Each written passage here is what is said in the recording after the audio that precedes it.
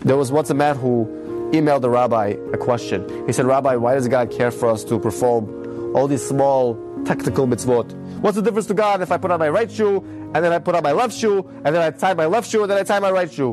What's the difference to God if I started Shabbat 2 minutes early, or I went past by 2 minutes late after sunset? So 2 minutes late, what's the big deal? Why can't I light the candles? What's the big deal? It's just 2 minutes. And he was hoping the rabbi is going to reply to him as soon as possible.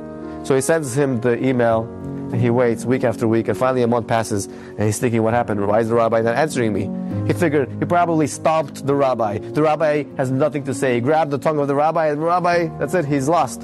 He lost this battle. He doesn't know how to answer this man. And he said, that's right, you see, these little moments, they don't really count, and the rabbi doesn't have an answer for me, and that's why he never replied. After a month of waiting, he finally sends another email to the rabbi. He says, Rabbi, I've been waiting for your reply for a whole month. Why didn't you reply? If you have an answer, so please, b'chavod, tell me what is the answer. Why does God care for us to perform this mitzvot?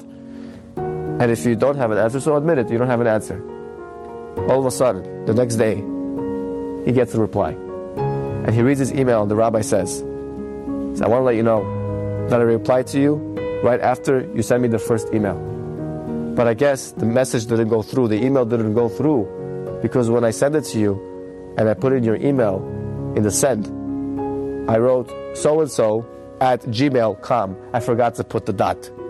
You know, when you send an email, you have to write whatever the email is at Yahoo or at AOL.com. Well, he forgot the dot. And he said, because I forgot the dot, that one dot made all the difference. And as a result, my message never went through.